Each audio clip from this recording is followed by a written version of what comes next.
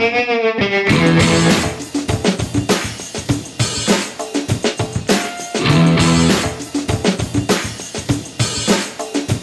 welcome to Black Sparrow Radio, KBSR, transmitting from the lovely little city of Taylor, Texas. You are listening to Plow and Hose, a show dedicated to the joys and challenges of organic backyard gardening in Central Texas. I am your host, Julie Rydell. Welcome to the show. Hi, plant people. Welcome to Plow and Hose. Thank you for joining me again in the backyard. It's been another soaky, soggy week here in Taylor and our part of Central Texas. Every single day, as the day starts to warm up, by the afternoon with this rain, it is just a muggy and gross mess. And I'm over it. I am a bit conflicted about all the rain that we've been getting. I mean, we really do still need the rain here in Texas. It's abnormally dry according to the drought map, and I do love getting all that free water, but my tomatoes and peppers, they need some sun. They absolutely need some sun. Overall, everything in my vegetable garden looks pretty good thanks to all the rain. Everything except the grapes, which look absolutely terrible, and I'm totally giving up on them. I am just done with them for real. I am going to pull them out, and I hate that because it's such a shame because they're like 5-year-old vines, and I've got a lot of time invested in them, but they're just not worth it anymore. We had a nice crop the first couple of years, but I don't know, a few years ago they got black spot, and now they just look absolutely awful, and I'm tired of it. Black spot is a fungal disease that causes the grapes to discolor and shrivel up, and they look terrible, and you can't eat them.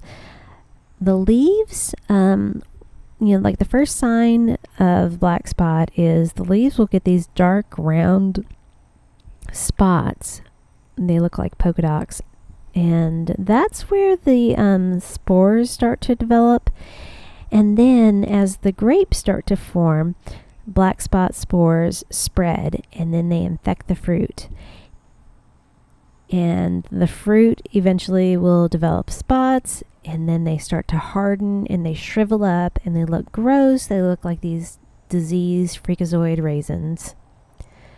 And this wet weather that we've been having is just making things worse for the black spot. The grapes, they'll get new canes and they start sprouting leaves.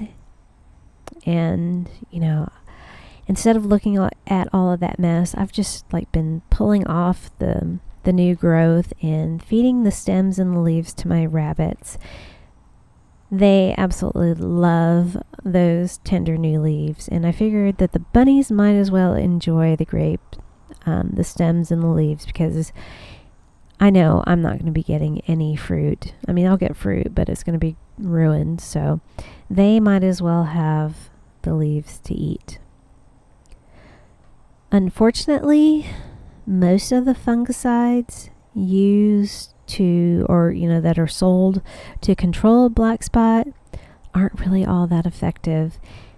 And really the best thing that we can do is just be super vigilant about removing infected leaves and canes and fruit from the planting area, and hoping that you got it all and that's not going to be a problem next year. But it will be, because it's really hard and practically impossible to see every single spore that forms. Another part of the problem is that grapes don't do all that great in our part of the world. We are also limited in the kinds that we can grow. Of course, we can grow grapes here in Central Texas, and if you ever go out to the hill country, there are several vineyards out there, Everything west of 35 is a totally different growing climate. Grapes that they are able to grow out there are, of course, wine grapes, and those grapes grow pretty well in their soil, which is rocky limestone caliche. Over here in Taylor, on this side of 35, we have that beautiful black land prairie soil that is heavy clay. Those wine grapes don't really care for our soil. I mean, obviously, if they did, we'd probably have some really successful vineyards over here in Taylor, but we don't. We can grow a couple of varieties here, but they aren't like the grapes that you can just get at the grocery store. The kinds that we grow here, to me, aren't the best for eating right off the vine, at least the few that we have tried growing as table grapes. I gotta say, they were pretty disappointing because they have thick skin, big seeds, and the texture inside is kind of gelatinous and slimy. It was so disappointing. The kids were so excited by the grapes when they first started forming, but they were quickly disappointed because they were not at all what they were expecting. I don't blame them. So considering that we didn't really care for the grapes that we harvested before they got black spot, I'm okay with not having grapes. I'd much rather have the space to grow something else. So we are probably just going to remove them pretty soon and free up that space for something else. Now that we are at the end of May, the summer garden planting window is getting really narrow. You can put transplants in as you find them at the store and buy them. Selection isn't as good as it was at the beginning of the spring, but if there's something that you still want to plant, just go for it. We have been blessed with some really mild temperatures so far, but you gotta get them in the ground really soon so they have time to get their roots established before it gets way too hot. Plants like peppers and tomatoes have extensive root systems, and it takes them a little bit to get established. All plants do best in the summer heat when they have a good, strong root system. But you need to get your veggies planted so they stand a chance. So get them in the ground. If you were wanting to plant some seeds, the planting window is closing really quickly for winter squash, cantaloupe, and watermelon. Those need to be planted by the end of the month. So don't delay, don't wait. The end of May is really the last opportunity to plant a summer garden. Most brand new baby seedlings just aren't going to be able to have enough time to be productive once the temperatures start to rise. There are a few summer seeds that you can plant in June, all the way through the end of the month. You're still going to be able to plant southern peas, okra, warm season greens, and you can also plant sweet potato slips now through the end of June. If you missed the show I did on warm season greens, be sure to download Plow and Hose podcast, episode 19 from May 16th. Just go over to wherever you get your podcasts, search for Plow and Hose, and you'll find all the recordings for this year. So go check that out. Just like summer veggies, there are a few summer annuals and wildflower seeds you can still plant. The window also is closing on them, so get these started from seed. So you can still sow zinnias, marigolds, and sunflowers. There are a couple other ornamentals that you can also plant right now.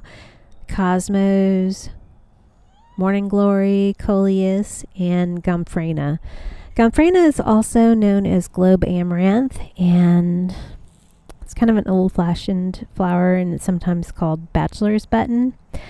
I really like globe amaranth. It's such a bright and cheery plant, and it does so well here in Central Texas.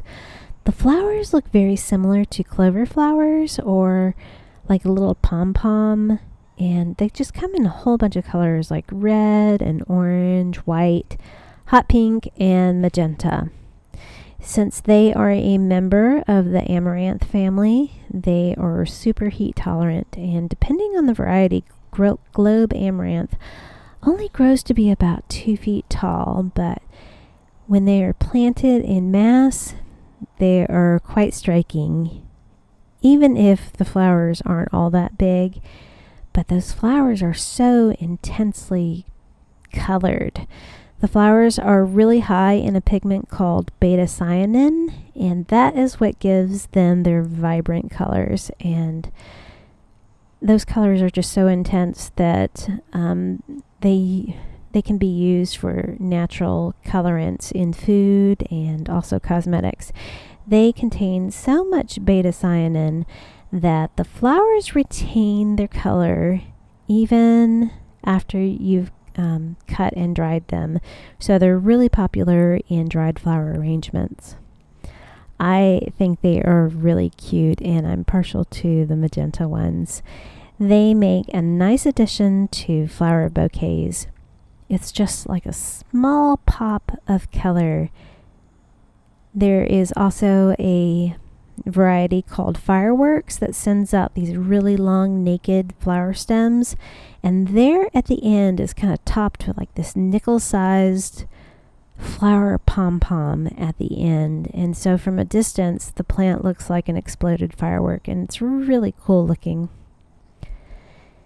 Gomphrena, or bachelor's buttons, can tolerate poor soil, but not soggy soil.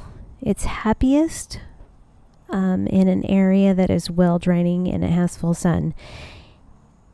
It's such a good plant that it's designated as a Texas superstar plant. It is just so tough, and it does really well in our Texas growing conditions. The Texas Superstar program was developed by the Texas A&M AgriLife Research and Extension Service.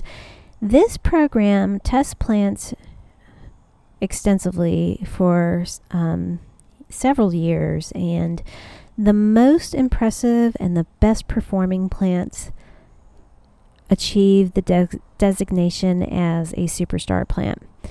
In field trials, they are pretty much planted directly in the ground with very little soil preparation and hardly any modification. They get just regular amount of water, and they are not treated with any sort of pesticides. So they are really, really tough. So the only ones that get selected are going to be the best looking and the toughest plants around. And there really only are 60 plants that have ever been selected as superstars. If you want to learn more about the Superstar program and these plants, go over to texassuperstar.com website and check that out. They also have a really nice booklet that you can print off. Well, all of this rain has been great for making my plants look lush and full. But we really have gotten a lot of rain this month, and not a lot of time for the ground to dry out in between all these great soakings. And now some of my plants are starting to look a little bit waterlogged and kind of sad looking, especially my tomatoes. I'm starting to see signs of blossom drop, where the little star-shaped yellow tomato flowers start to wither and fall off before fruit can set. It can happen to other plants like peppers, eggplants, and beans. What happens is if the flowers don't get pollinated within a certain time frame, they just give up and die, and then they wither and they fall off. Tomatoes are self-fertile, and they don't need cross-pollination. They don't need a buddy plant to produce lots of wonderful fruit. Now, some plants like squash have separate male and female flowers, and the female flowers need pollen from the male flowers. Each tomato flower has both male and female parts, and that's like super convenient for tomato plants. But pollination doesn't happen on its own. It's not an automatic thing just because it has male and female parts right there together.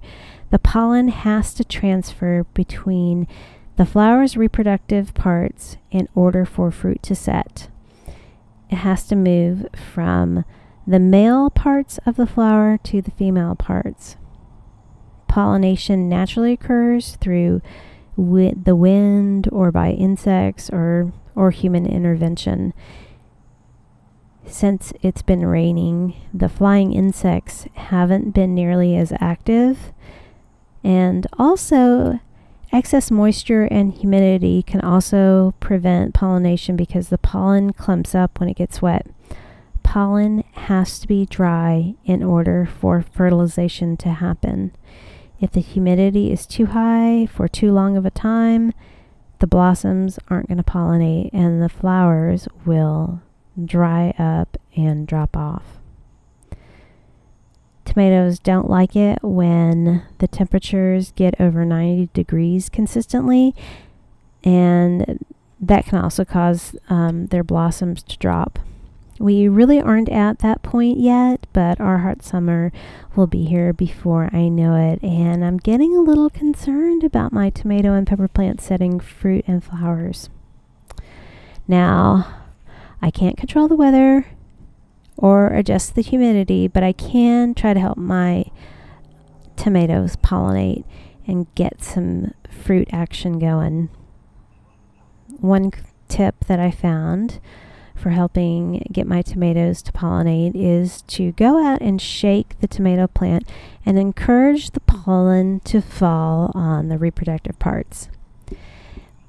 Now, normally, when insects come into contact with tomato blossoms, their wings create a sound called sonification, and it shakes the pollen through vibration.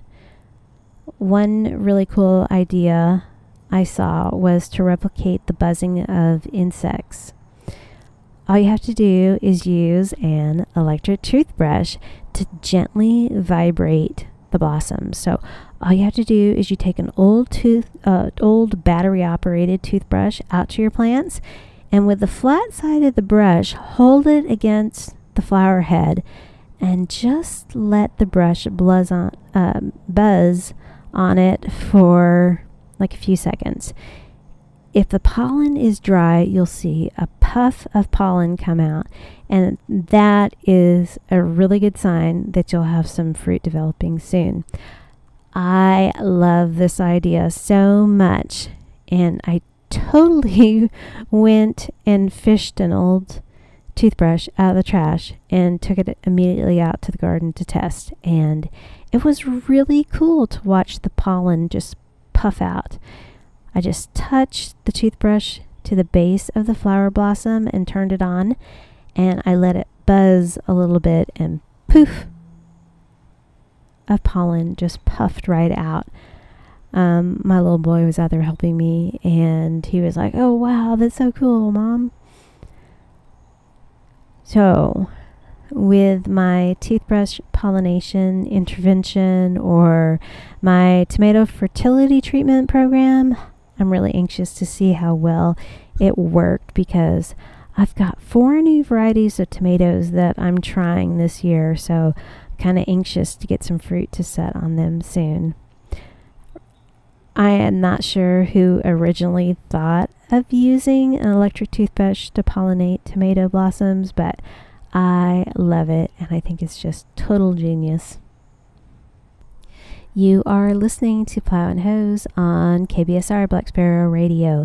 If you are enjoying my show, I hope you will go over to www.blacksparrowmusicparlor.com and check out the station and learn all about the great shows and music, all coming out of our station broadcasting from Taylor, Texas.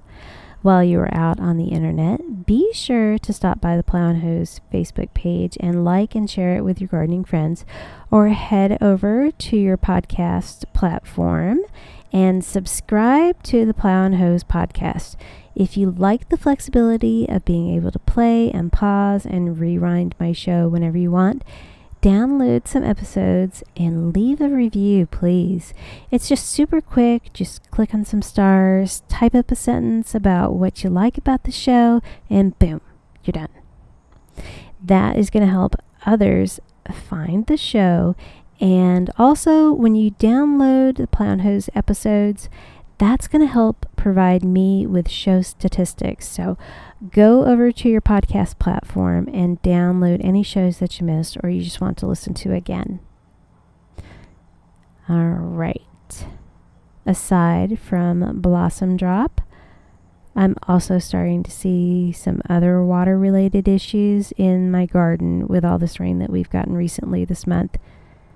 But I gotta say, it's not all bad.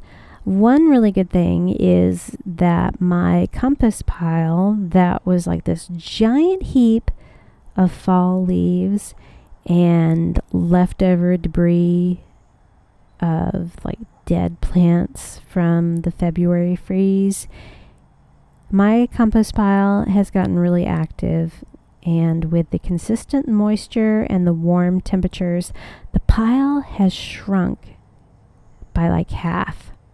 And I'm really happy about that because it's a great sign that I have a well-balanced, active compost pile with great soil biology. And I know it's breaking down into rich, dark brown compost that I can use in my garden all summer long. Now, I mentioned last week that I was going to dig up my Yukon Gold potatoes because they were giving me all the signs that they were done growing. I mean, I had yellowing leaves and the tops of the plants were beginning to like fall over. Those are the classic signs that potatoes are ready to dig up. I pulled them all up this week and I was pretty pleased with my harvest. Potatoes have never been crazy productive for me, so I really wasn't expecting much. Normally, I'm usually kind of disappointed, but I harvested 8 pounds, which was double the amount I planted. I planted 4 pounds of potato seeds this year.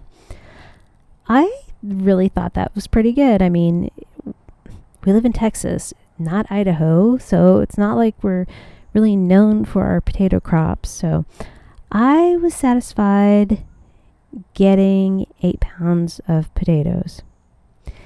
Anyway, potatoes are heavy feeders, and since I just pulled up all the plants, I added some fresh compost so that my beds have plenty of nutrients for the next round of plants that I'll be putting in.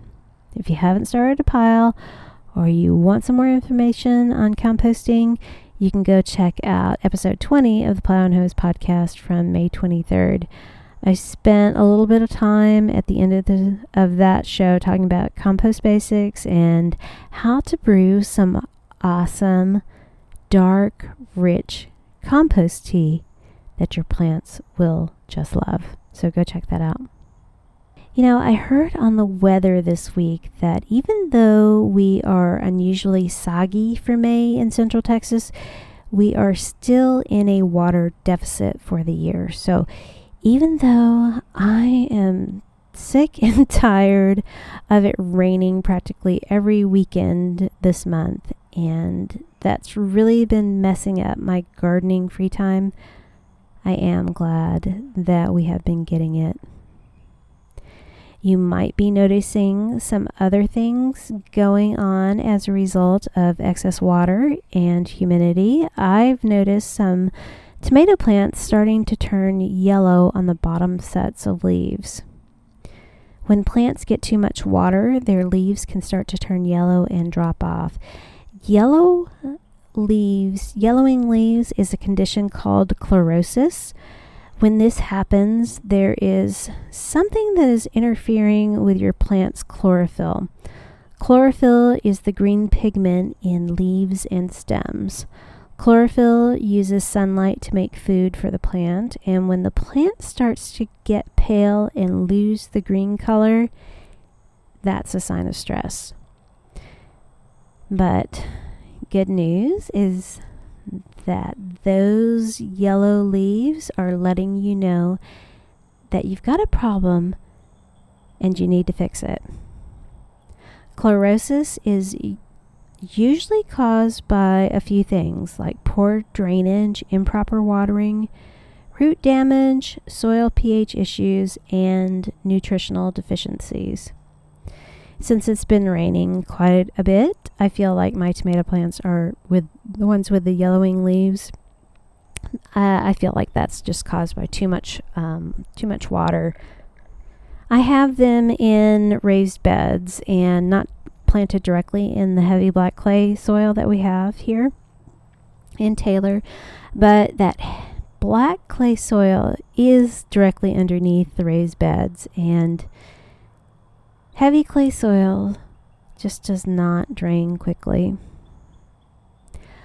Overly wet soil, roots cannot breathe. The water from the rain, it gets and soaks into your beds. It takes the place of the air that is normally in the soil, and the roots will start to suffocate. They just shut down and stop delivering water and nutrients to the plant. Yellow leaves will drop off, and to me it's like the self-preservation effort. Just drop those leaves so that there's a chance that the rest of the plant can survive. Too much water will cause roots to rot, and that damage will cause your plants to die. If you have poor draining container, the roots are going to get waterlogged. They will start to rot, and your plant won't be able to take up water or nutrients. Rotten roots will for sure cause your whole plant to die. To help with any water-stressed plants in your garden, try adding some compost and mulch. Both will help absorb some of the extra moisture in the compost, and compost is going to actually provide some extra nutrients. You can also add a dry granular fertilizer to help address any nutrient deficiencies. Any well-balanced fertilizer will do, but you do want to choose a low-dose product, and by that I mean one that has like a low ratio of nutrients. The NPK numbers on the package, the nitrogen, phosphorus, and potassium. So on the label, it will be like 312 or 555. This is a low-dose product. This is going to give your plants just a little extra boost to help them with any water-related stress. I've also been noticing more mosquitoes too along with all this rain. Mosquitoes lay their eggs on the surface of stagnant or still water, where they lay their eggs, they hatch, and they develop in the water. The eggs are just so tiny that you may never even notice that they are there until they develop into like squirmy larvae, just wiggling and jiggling in the water. It's so gross, yuck. Ugh.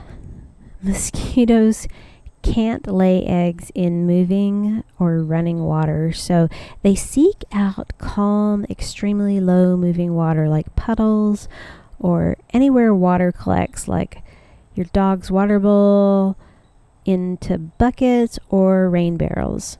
If there is standing water and the water temperature is right, you can bet a mosquito is going to find it and lay eggs in it. When mosquitoes start having babies in your rain barrel, that's when rainwater collection gets a little sketchy.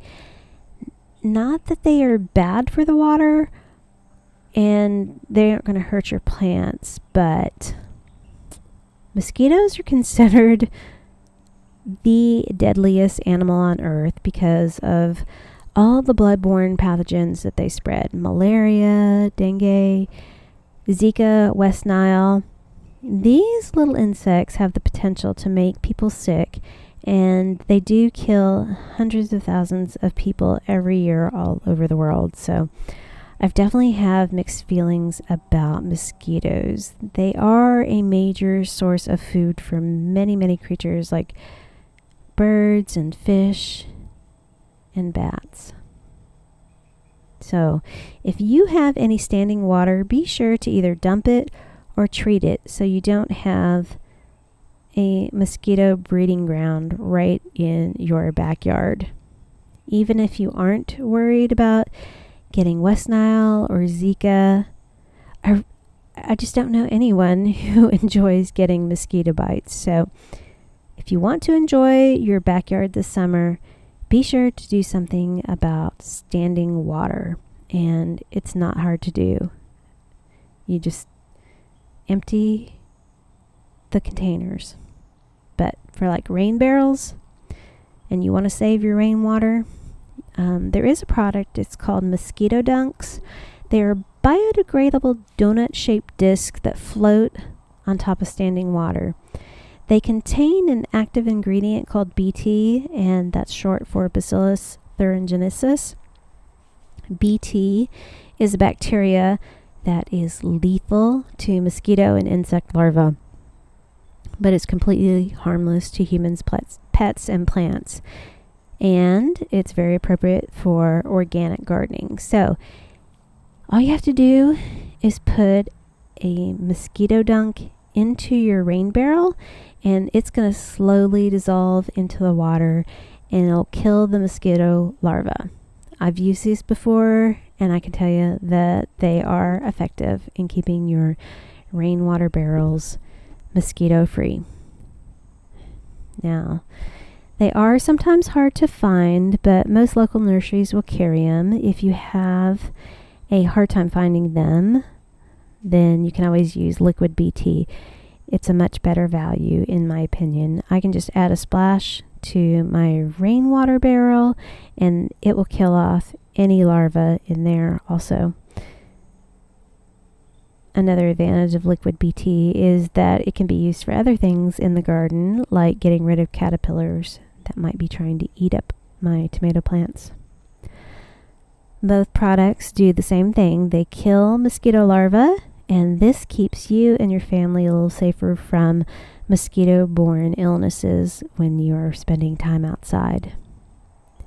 BT, like I said, is considered safe for humans, but just always read the package before you apply any sort of product. Once you put it in there and into your rain barrels and it kills all the larvae, all that dead larva is going to sink to the bottom of your barrel, and that's kind of gross, but after you use your harvested rainwater, you can just pour the sediment out into your compost pile or into the yard or into the garden. It's not going to hurt anything. The only thing that's going to suffer are those mosquitoes. BT is safe and easy to use. It's a fairly inexpensive way to treat and break the mosquito life cycle. Okay. You know, another thing that I've been seeing a lot of after the rain, I've seen a lot of mushroom and fungi popping up all over the place. I've got a patch of those delicate, common white mushrooms just popping up in a shady part of my yard. And I've also got some interesting orange fungus that is starting to pop up on top of the fence gates. I got like the wooden fence gates, got these little orange little things. There's like 1/4 inch growth on top of it. Fungi always comes up when conditions are moist and humid. They spread by microscopic spores that can be carried by the wind. There are fungi that live in the soil and that are always there, and they're always hard working, breaking down organic matter and turning it into nutrients for plants. When you see mushrooms, you should feel good that you have nice, healthy soil. If you have kids or pets that might try to eat mushrooms, then you'll probably want to remove them. but all you have to do is just knock them over or kind of pluck them out of the ground and just keep them out of reach. Most mushrooms and fungi are harmless. Some are mildly toxic and will give you a stomachache if you eat them. So teach your kids or your grandkids not to touch mushrooms, and definitely not to eat any mushrooms that come from the yard. Or, just teach them to ask before picking them. Mushrooms and fungi are very important to soil biology. So I don't get bent out of shape when I see them in the yard or in a flower bed or in a flower pot. If you don't like them, just remove them. There is absolutely no need to treat them or think that you have to, because fungicides, they will kill those mushrooms that pop up in your yard, but they're also going to kill the beneficial fungi too. And honestly, once it gets sunnier and we are able to dry out a little bit, mushrooms and fungus are not going to form because they really prefer moist and dark conditions. Alrighty, that's all I have time for today. I want to thank you for joining me here in my backyard. I hope you have a lovely and wonderful week this coming up week.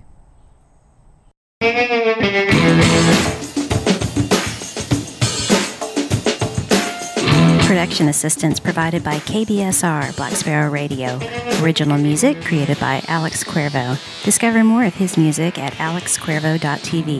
If you love plants and gardening in Central Texas, be sure to click the subscribe button wherever you get your podcasts and never miss seasonal information on Plow and Hose. Plow and Hose is written and recorded at my home in Taylor, Texas.